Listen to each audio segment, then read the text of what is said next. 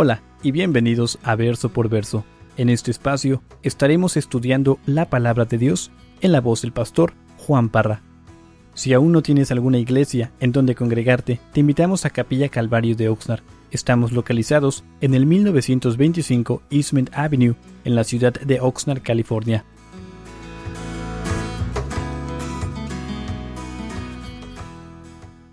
Vamos a leer rápidamente los primeros 3 versos que fue... Bueno, déjenme retroceder. Los viernes estamos estudiando el libro de los Salmos. Y entonces, este viernes pasado nos tocaba finalizar este capítulo del Salmo 23. Pero lo que hice, lo cambié para el domingo porque el viernes vimos el historial de lo que muchos creen el tiempo que fue escrito este Salmo. Segunda de Samuel capítulo 17, donde el rey David está huyendo de su hijo Absalón. Entonces, por eso, hoy domingo estamos finalizando el Salmo 23. Pero dice el verso 1, dice: Jehová es mi pastor, nada me faltará, en lugares de delicados pastos me hará descansar. Junto a aguas de reposo me pastoreará, confortará mi alma, me guiará por sendas de justicia por amor, ¿de qué? De su nombre. Y entonces la semana pasada vimos de que este salmo nos enseña, nos demuestra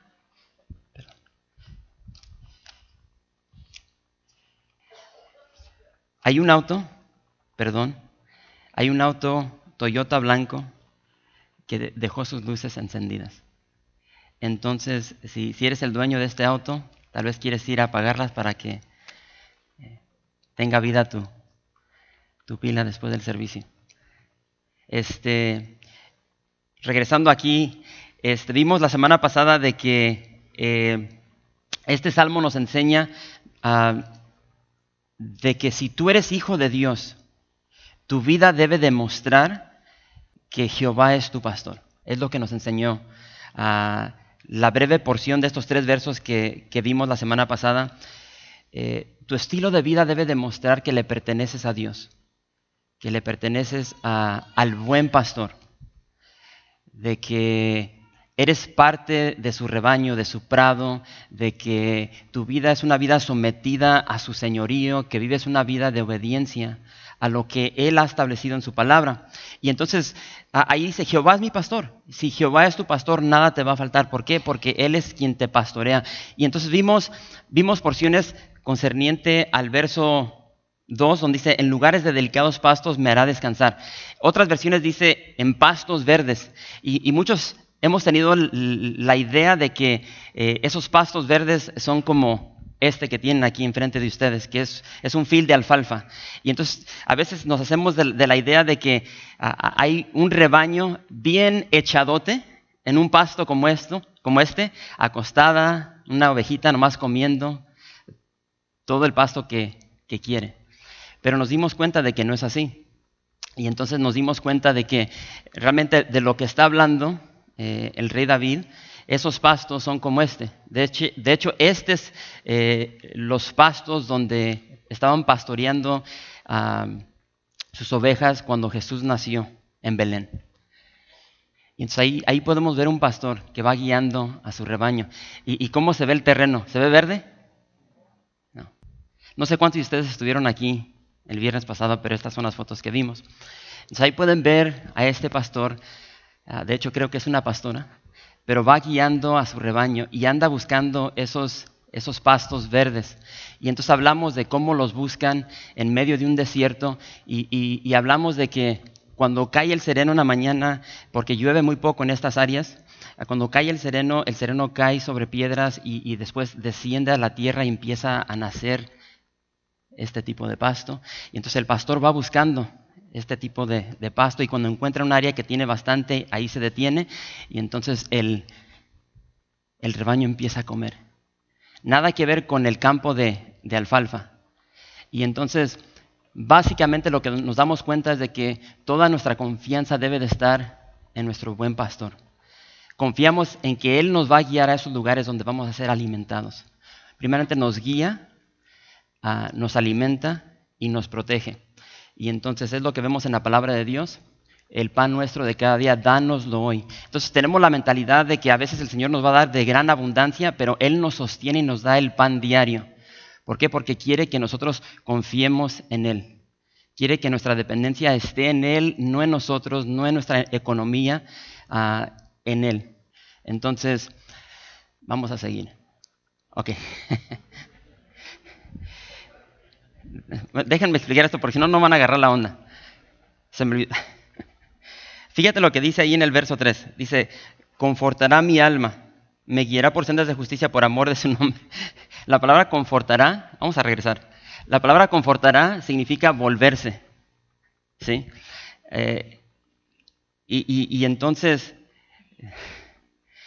muchas veces en nuestra vida cometemos errores, fallamos.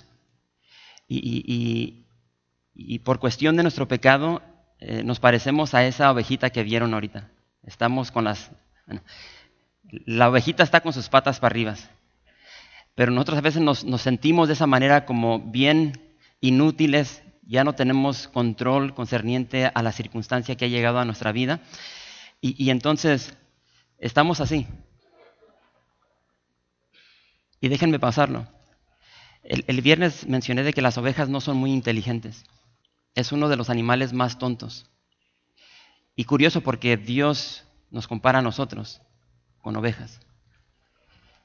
Y estas ovejas es muy normal para que ellas se caigan así. Y realmente cuando se caen, se quedan así como la están viendo. Ahorita están viendo que está pataleando. ¿Por qué? Porque se le está acercando un hombre. Pero típicamente cuando están así, así se quedan. No hacen un esfuerzo para levantarse y es bien común que lleguen predadores y se las coman o se mueran ahí. Y entonces cuando dice en el verso 3, confortará mi alma, esa palabra significa volverse. Y a veces nosotros en nuestra vida cotidiana estamos así y ya cuando no tenemos esperanza de acuerdo a lo que nosotros estamos viendo, llega nuestro buen pastor y nos levanta. Y no sé si ven que la oveja va bien surracaqueada. Y si no saben lo que significa eso, creo que la pueden encontrar en el diccionario.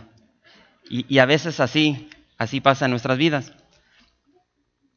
Pero dice que el Señor nos guía por sendas de justicia.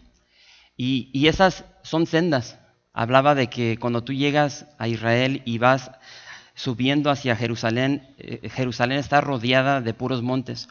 Y esos son senderos que tienen literalmente miles de años, que han sido senderos establecidos por pastores que pastorean sus ovejas por estos senderos. Y todos los montes en Jerusalén están marcados de esta manera. Y entonces Pablo dice en 2 Timoteo, capítulo 3, verso 16, toda la escritura es inspirada por Dios y útil para enseñar, para redarguir, para corregir, para instruir en justicia. Entonces el Señor no solamente nos advierte del mal, no solamente nos advierte de peligro como el buen pastor, sino que también nos guía por caminos de rectitud. Nos guía por caminos de verdad, por caminos de vida. Entonces el pastor hace por la oveja lo que la oveja no puede hacer por sí misma. Y es por eso que amamos a Jesús. Acompáñame a Ezequiel, capítulo 36. Y todo lo que hace Jesús, todo lo que hace nuestro buen pastor por nosotros, lo hace por amor a su nombre. No por cuestión de lo que tú y yo hacemos o no hacemos, simplemente por amor a su nombre.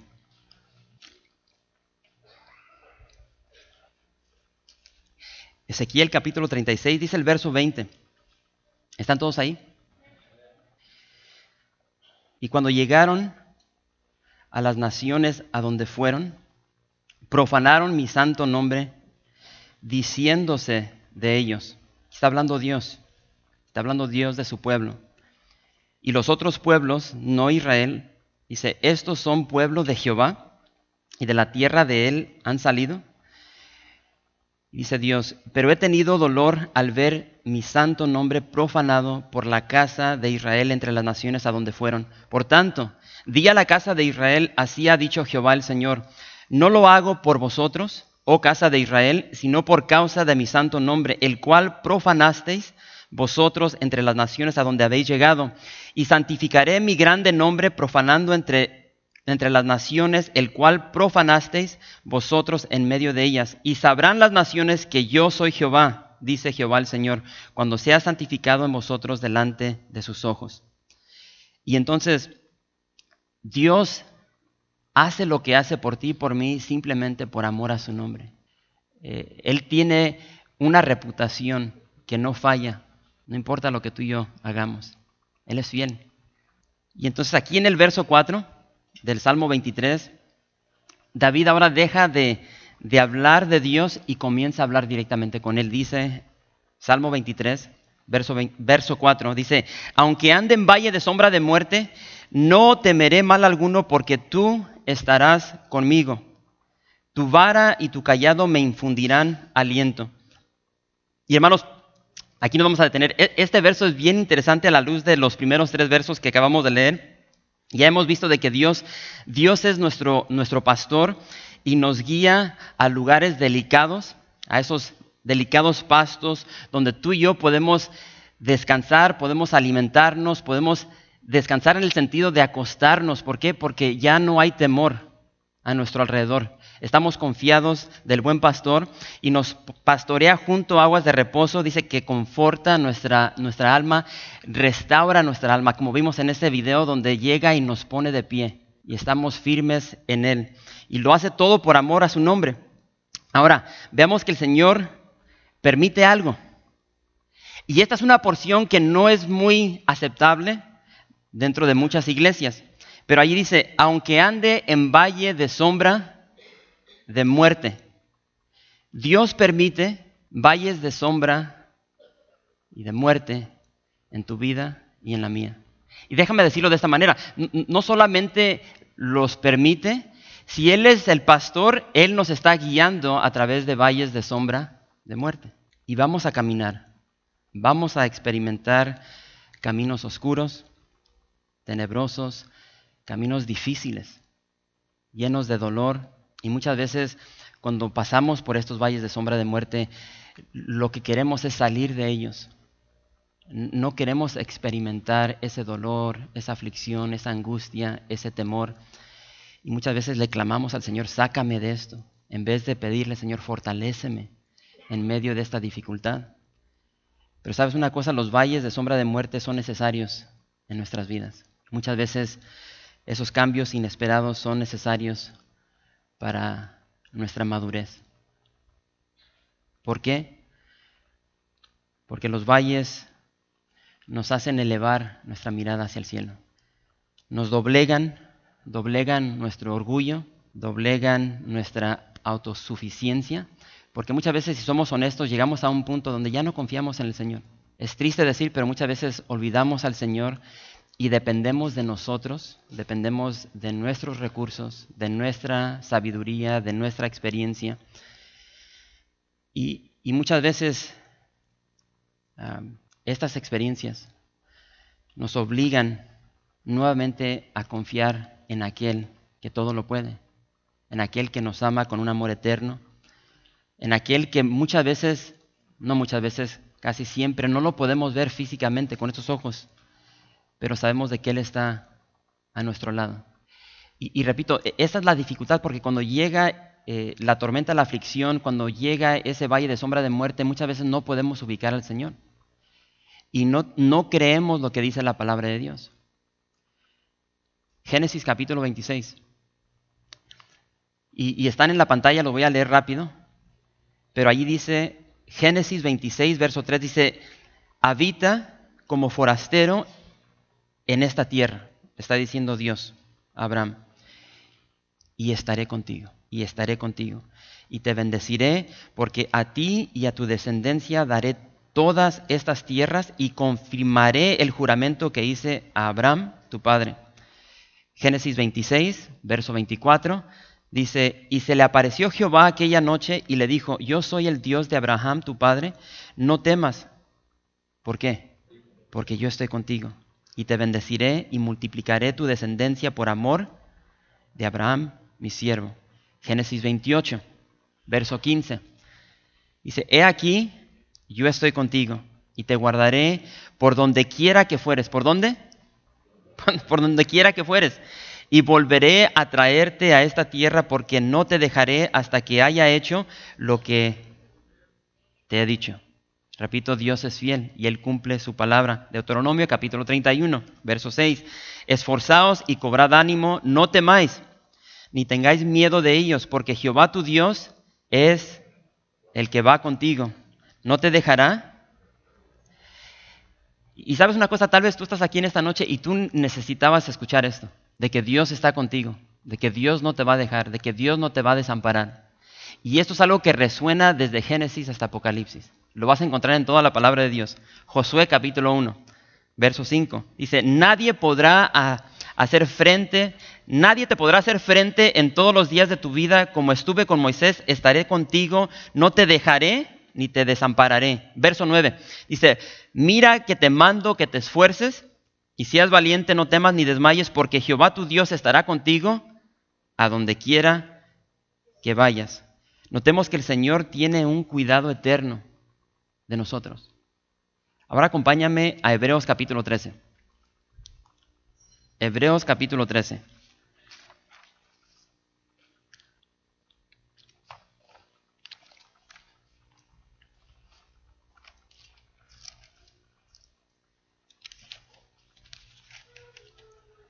¿Están ahí? Verso 5 dice, sean vuestras costumbres sin avaricia, contentos con lo que tenéis ahora, porque Él dijo, no te desampararé ni te dejaré. Y eso es más que suficiente para dar al punto. Entonces, cuando David estaba desalentado, vemos de que el Señor llegaba y lo alentaba. ¿Sí? Ese aliento que nos da el Señor, ahora David, en medio de la aflicción, como vimos el viernes, cuando él es perseguido por el ejército de su hijo Absalón, él ahora puede descansar en el Señor, él puede respirar, él puede sentir ese alivio, esa fortaleza de parte del Señor. Él ahora en el Señor está satisfecho, no importa que viene su propio hijo con el ejército para buscarlo y matarlo. Y entonces por igual quiero que notes que David dice, aunque ande en valle de sombra de muerte. Quiero llamar a tu atención a eso. Aunque ande en valle de sombra de muerte. Aunque camine, es una mejor traducción. Aunque camine en valle de sombra de muerte. Y quiero que notes, a la luz de lo que vimos el viernes, de que hay un ejército que está buscando a David para matarlo. David no va apresurado. Dice que él va caminando. No dice, aunque corra en valle de sombra de muerte. Él va tranquilo, él va confiado, él va avanzando en esa paz que el Señor da a sus hijos en medio de ese valle de sombra de muerte. Y no solamente eso, sino que nota de que él dice, aunque camine, aunque ande en valle de ¿qué? ¿Cuándo fue la última vez que una sombra te golpeó?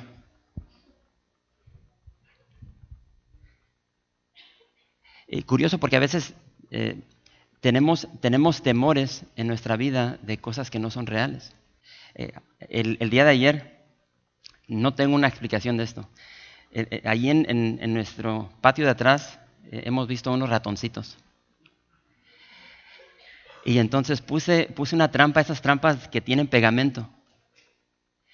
Y miré donde andan ahí echando fiesta.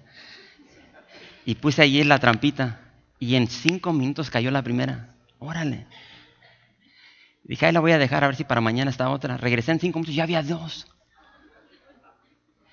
Y luego hoy en la mañana fui ya para a ver si había caído la tercera o la cuarta y ya no había nada. La trampa desapareció. Entonces yo lo que me estoy visualizando es de que tal vez un gato o un tacuache lleva una trampa pegada en la nariz, caminando por la ciudad de Oxnard. ¿Por qué les estoy diciendo esto? Sombra de muerte. O sombra de muerte. No sé por qué dije eso. Temor, o sea, hay muchas veces que tenemos temor de cosas que no son reales. Y si somos honestos, el temor es bueno y lo utilizamos en nuestra vida diaria. O sea, por cuestión de temor, creo que todos nosotros en la noche le ponemos candado a la puerta de nuestro hogar. No sé si vieron las noticias del día de hoy. Un señor que violó a una niña de 6 años, que se metió. Entonces, por cuestión de temor, si eres un padre y tienes hijos adolescentes, por temor vas y agarras la mejor aseguranza de auto cuando tus hijos adolescentes están manejando. Pero a veces tenemos temor de cosas que no son reales. Y entonces, ¿por qué temer una sombra? ¿Qué te puede hacer la sombra de un perro? ¿Qué te puede hacer la sombra de una abeja?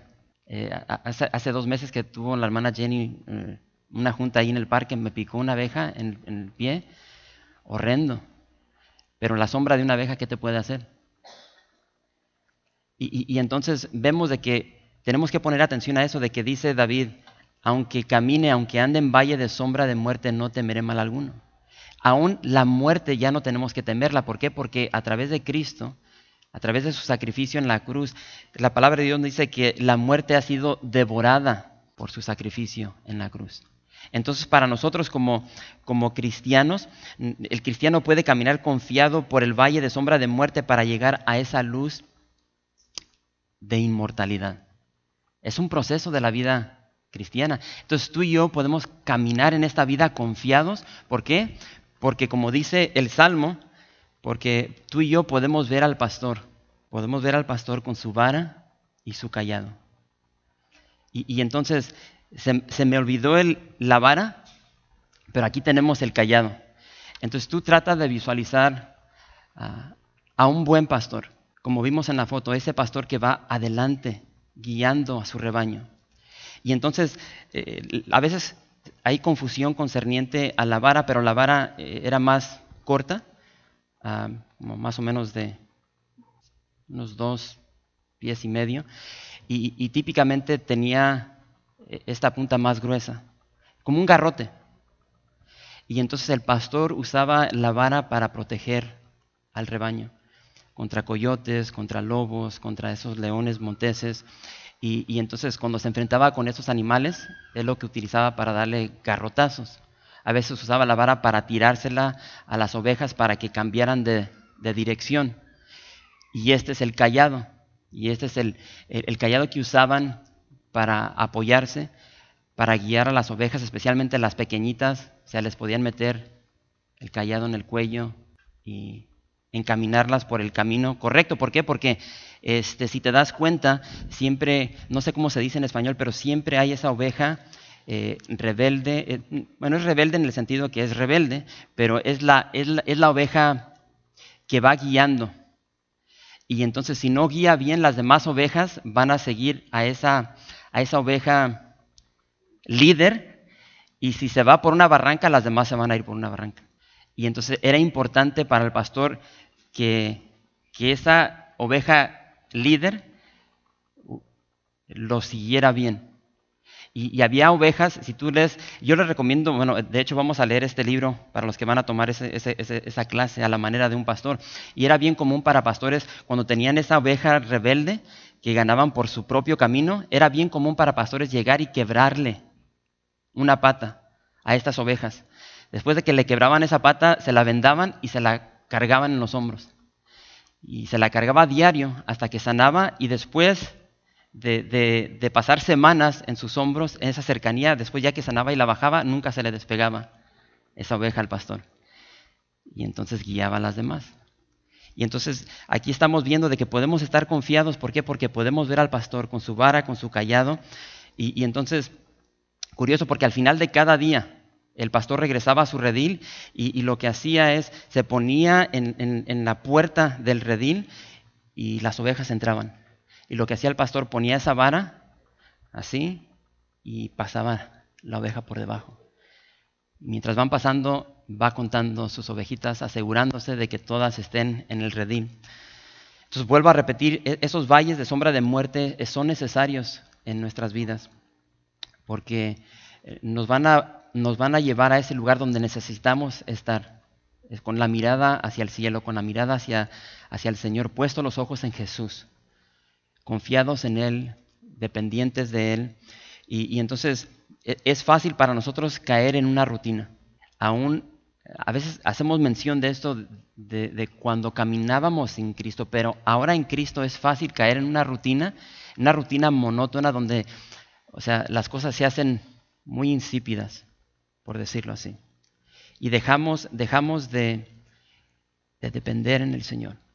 Las cosas empiezan a caminar bien, tenemos un buen trabajo, tenemos un hogar, tenemos un buen dinerito en el banco, y de repente se nos olvida del Señor. Fíjate lo que dice Hechos, capítulo 8.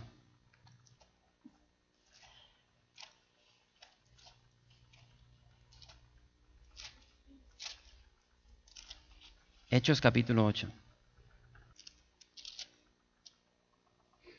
¿Están ahí?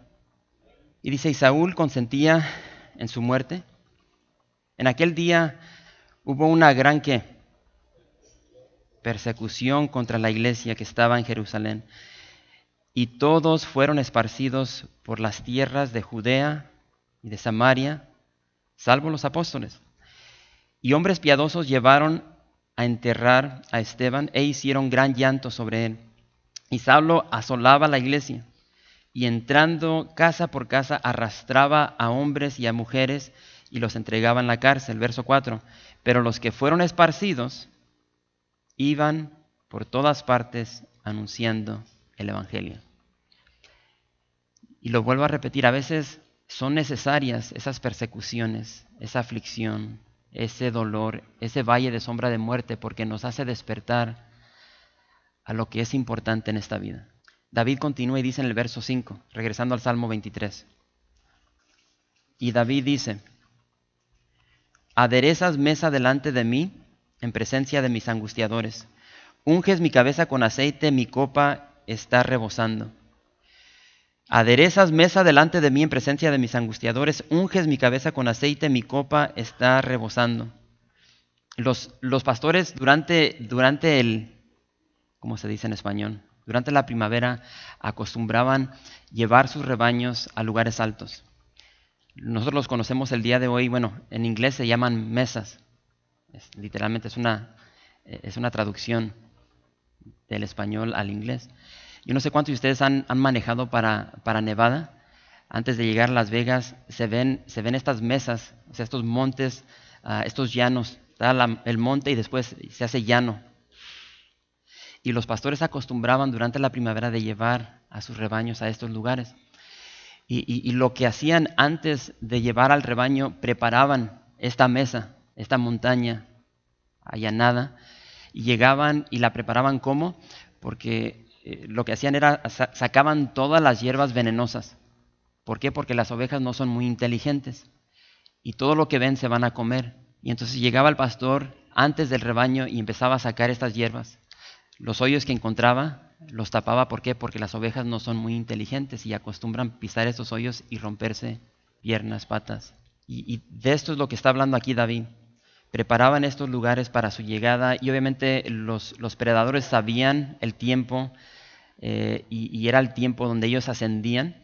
Y entonces estos lugares estaban repletos de predadores esperando el nacimiento de las ovejitas. Y entonces ahí está el pastor preparando esta mesa, sacando las hierbas malas, tapando hoyos, protegiendo el rebaño y dándoles ese lugar donde podían recostarse y ser alimentadas. Les preparaban banquete a sus ovejas. Solamente dejaban lo delicado del pasto para que se alimentaran. Y como vimos el viernes, no sé si recuerdas la porción que vimos ahí en el capítulo 17, donde David está huyendo de sus enemigos, de su hijo, y de repente llegan y literalmente le traen banquete, le traen comida, no solamente a él, sino a todos los hombres que iban con él. Algo precioso. Y en estos lugares el pastor aprovechaba para examinar a sus ovejas. Y entonces cuando tú ves esto, por eso cuando vas a Israel y tienes esos encuentros con estos pastores, es algo glorioso porque puedes tener esta comunicación con ellos y te das cuenta de que los pastores nombran a cada una de sus rebaños, a cada una de sus ovejas por nombre. Las conocen. Y entonces cuando llegaban a estas mesas, el pastor lo que hacía, fíjate lo que dice en el verso 5 nuevamente: aderezas mesa delante de mí en presencia de mis angustiadores, unges mi cabeza con aceite, mi copa está rebosando. Y entonces lo que hacía el pastor es, ya estando allí, ya preparó el lugar, entonces agarraba a cada oveja y se la acercaba y ponía una copa donde la oveja llegaba y tomaba agua. Y mientras la oveja está tomando agua, el pastor la empieza a inspeccionar. Busca heridas. En el verano es bien común para que sean contaminadas por moscas de ciervos, moscas de caballos, garrapatas, pulgas. Y la peor de las moscas, iba a traer fotos, pero dije, no, o sea, son fotos horrendas, pero si las quieres buscar, tú las vas a encontrar. Y entonces hay unas moscas que se le dicen moscas nasales. Y tienes que entender, un animal no es como tú y como yo. Cuando, a veces, no sé si eres como yo, que, o sea, me chocan las moscas. ¿Sí? Si tienes un cachorro, o sea, yo diario, yo no soy de cachorros, pero mis hijas querían un perro. Y yo siempre decía que no, pero por amor a mis hijas, ok, uno chiquito. Más chiquito, más chiquita. Pero diario tengo que salir y limpiar, porque las que quieren perro no le limpian.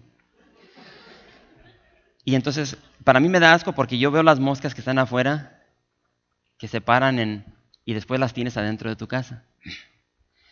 Y luego ya ves, hay personas que les besan o sea, no. Eso ya, más estoy jugando, porque no sé si hay personas que aman a los animales, pero entonces los animales no son como nosotros. O sea, cuando estás adentro y se te para una mosca, le puedes hacer esto. Las ovejas no pueden hacer eso. Entonces estas moscas nasales entran y se les meten adentro de las narices. Y en esa ¿cómo se dice? Membrana, aquí el moquito que hay por dentro, ahí ponen su huevera. Ponen su huevera y esa huevera empieza a crecer y se convierte en gusanos. Y esos gusanitos empiezan a correr por toda la nariz hasta que se mete en el cerebro de las ovejas. Y entonces, cuando esto sucede, o sea, ¿qué puede hacer la oveja? Y entonces cuando tú ves rebaños que son descuidados por pastores, es bien común ver a ovejas que se estén pegando en los árboles o en el piso con su cabeza, porque tienen gusanos que se les están moviendo en la cabeza, en el cerebro, y no hay nada que pueden hacer. Y entonces me encanta porque tienes al pastor que llega a la mesa, ha preparado banquete, ahora tiene a la ovejita ahí con su copa, está tomando y la está inspeccionando para ver si está herida, si tiene garrapatas, estas moscas, ¿sí? Y preparaban una unción con aceite y diferentes especies y, ¿cómo se dice tar en español? Brea. Con brea, y agarraban esta unción y se la echaban al animal, agarraban esta unción, se la metían adentro de las narices para que no llegaran las moscas y pusieran ahí su huevera. Aderezas mesa delante de mí en presencia de mis angustiadores, unges mi cabeza con aceite, mi copa está rebosando. Algo increíble. Y aquí nuevamente vemos ese cuidado eterno de parte de nuestro Señor. Y literalmente lo que está sucediendo aquí, hermanos, es que se nos está pintando una foto de hospitalidad. Y entonces, repito, cuando tú vas a Israel, vas a ver estas tiendas de los beduinos y muchos de ellos siguen viviendo como vivían hace 2000 años atrás. Pero curioso porque me da risa porque cuando vamos ascendiendo a Jerusalén ves estas tiendas, o sea, no han cambiado. Lo que sí ha cambiado es que muchas de ellas ves satélites de DirecTV. Y entonces la cultura beduina es hermosa. Y cuando vas, a veces te toca encontrarte a estos beduinos cuando están pastoreando a sus ovejas. Cuando tú llegabas a una tienda de beduino, había una cultura, una tradición de cómo te atendían. Y entonces, típicamente te daban agua, te saludaban con un beso y te daban agua para que te lavara las manos, los pies. Y cuando entrabas a su tienda, te llevaban a su tienda y te daban una tacita de té. O te dan, porque lo siguen haciendo, te dan una tacita de té y ese té está bien amargo. ¿Y por qué te dan esta tacita de té amargo? Porque quieren que recuerdes todas tus amarguras y las dejes afuera de la tienda antes de entrar. O sea, bien fuerte, pero a la vez está bien dulce. Y finalizan con esa tacita fuerte, pero dulce, porque quieren que anticipes ese tiempo de dulzura, de compañerismo que vas a tener. Y cuando tú entras a esa tienda, o sea, este es uno de los lugares favoritos para mí cuando vamos a Israel, porque en medio del desierto te están esperando. Y estos platillos, para los que han ido, te acabas un plato y llega otro sirviente y te trae otro. Ese es Abraham. Bueno, no es Abraham, pero es el que juega el papel de Abraham ahí y te vende todo el show. O sea, tienen puros sirvientes y es lo único que quieren comunicarte, que tú de alguna manera te puedas ir y puedas probar lo que es la hospitalidad. Y estás comiendo y ni acabas y ya te trajeron otro plato. O sea, agarran el agua, te la vacían, te están sirviendo como no te puedes imaginar. Y te dicen, vamos a dejar de traerte comida hasta que se vea un brillo en tus ojos. Ese brillo ya nos está comunicando de que la panza se está llenando y te lo dicen ahí. Padre Abraham. Ahora acompáñame a Lucas. Híjole. Hay que darle rápido, acabamos.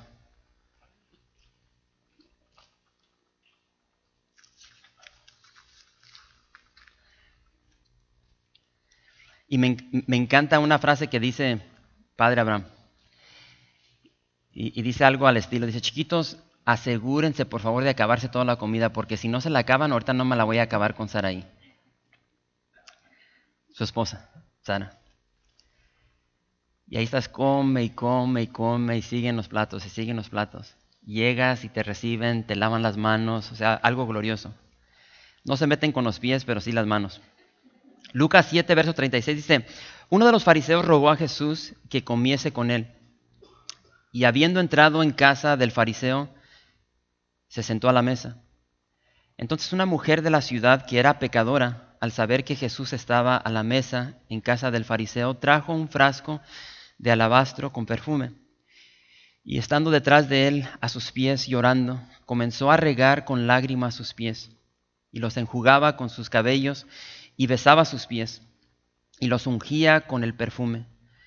Cuando vio esto, el fariseo que le había convidado, dijo para sí, si fuera profeta, conocería quién y qué clase de mujer es la que le toca, que es pecadora. Entonces respondiendo Jesús le dijo, Simón, una cosa tengo que decirte. Y él le dijo, di, maestro. Un acreedor tenía 2 deudores. El uno le debía 500 denarios y el otro 50. Y no teniendo ellos con qué pagar, perdonó a ambos. Di pues, ¿cuál de ellos le amará más? Respondiendo Simón dijo, pienso que aquel a quien perdonó más. Y él le dijo, rectamente has juzgado. Y vuelto a la mujer dijo a Simón, ¿ves esta mujer? Entré a tu casa y no me diste agua para mis pies, mas ésta ha regado mis pies con lágrimas y los ha enjugado con sus cabellos. No me diste beso, mas ésta desde que entré no ha cesado de besar mis pies. No ungiste mi cabeza con aceite, mas ésta ha ungido con perfume mis pies. Por lo cual te digo que sus muchos pecados le son perdonados, porque amó mucho. Mas aquel a quien se le perdona poco, poco ama. Y a ella le dijo, tus pecados te son perdonados. Y a los que estaban juntamente sentados a la mesa comenzaron a decir entre sí, ¿quién es este que también perdona pecados? Pero él dijo a la mujer, tu fe te ha salvado, ve en paz. Y aquí vemos una foto clara de esta costumbre, aún en el tiempo de Jesús, que se sigue practicando, del beso, de lavar las manos, los pies, de ungir con aceite. El Salmo termina de la siguiente manera, en el verso 6, y dice, ciertamente el bien y la misericordia me seguirán todos los días de mi vida, y en la casa de Jehová moraré por largos días.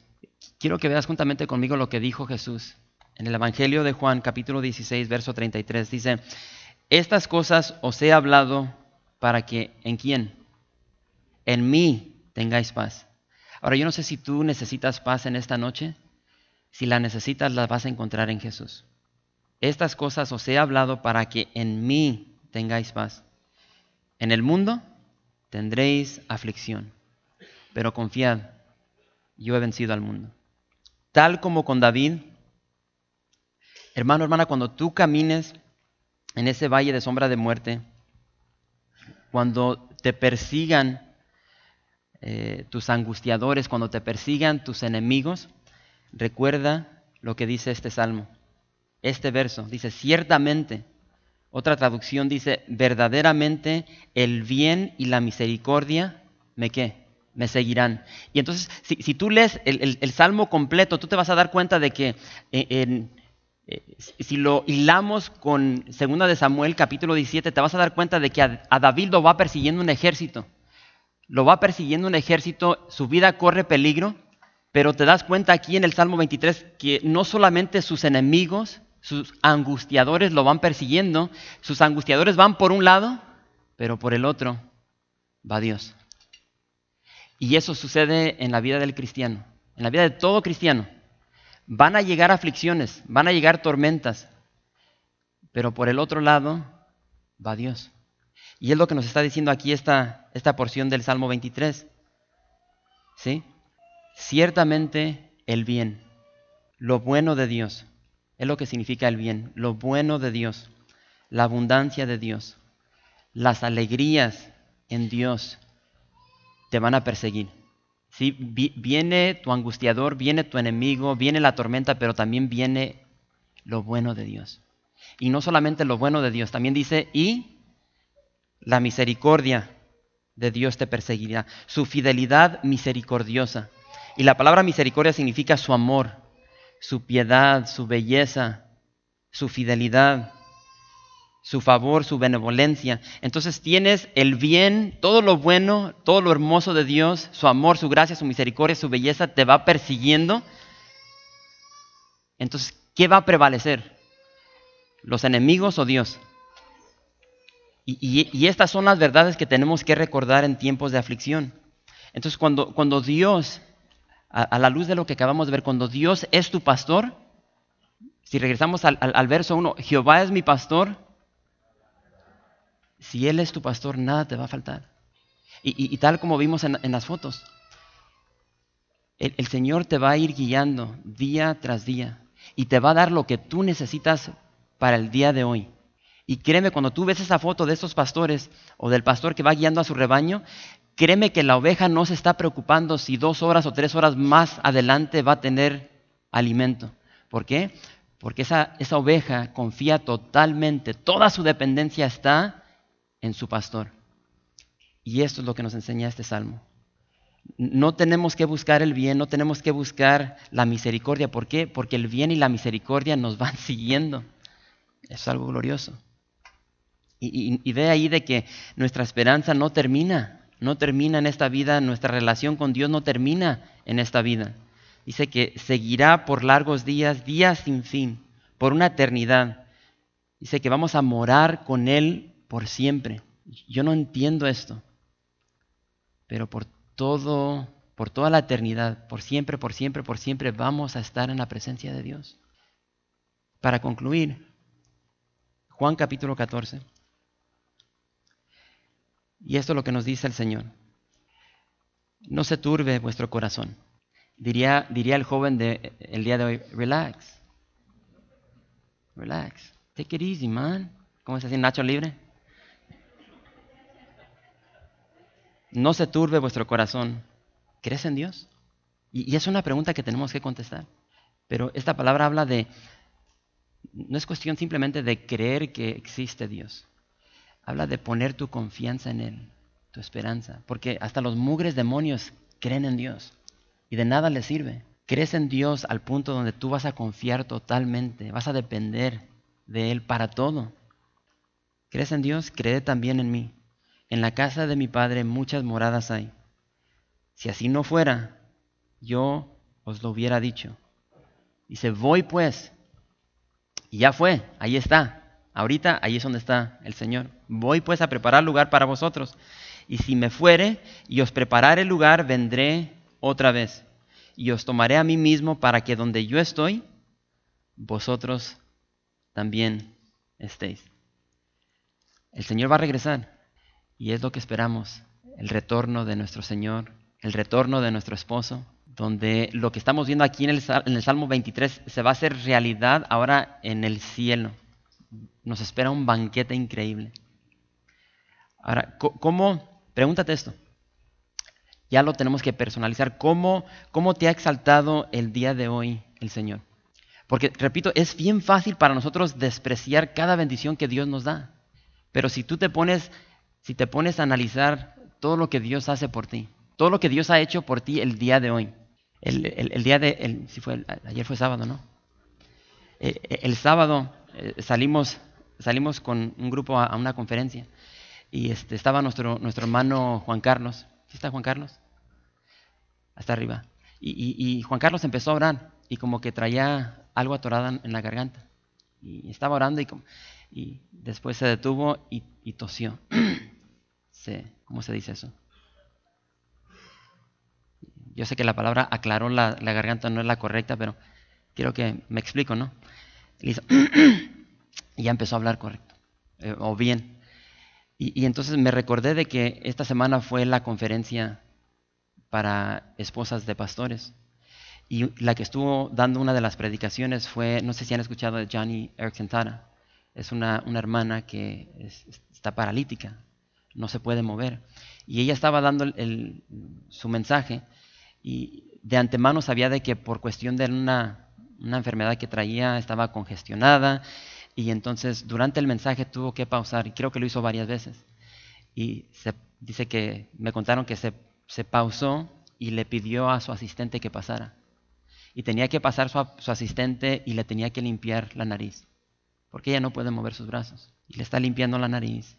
Y por igual tenía algo en su garganta. Y esta hermana llega y le tiene que apachurrar el estómago para que ella pueda hacer lo que Juan Carlos hizo tan fácil. Y son cositas así que a veces nosotros ni en cuenta, pero día tras día hay tantas bendiciones que Dios derrama sobre nosotros. Y repito, tenemos que hacer conciencia concerniente a lo que Dios nos da y vivir vidas agradecidas. Pregúntate cómo te ha pastorado el Señor en tu valle de aflicción. Porque todos aquí hemos pasado por un valle de aflicción, un valle de sombra de muerte. Y curioso porque cuando vamos por esos valles de sombra de muerte queremos salir rápido, pero son de gran bendición. Y si tú te pones a pensar, todo valle que tú has cruzado, ahora puedes voltear y ver hacia atrás y ver claramente de que Dios siempre estuvo contigo, nunca te falló.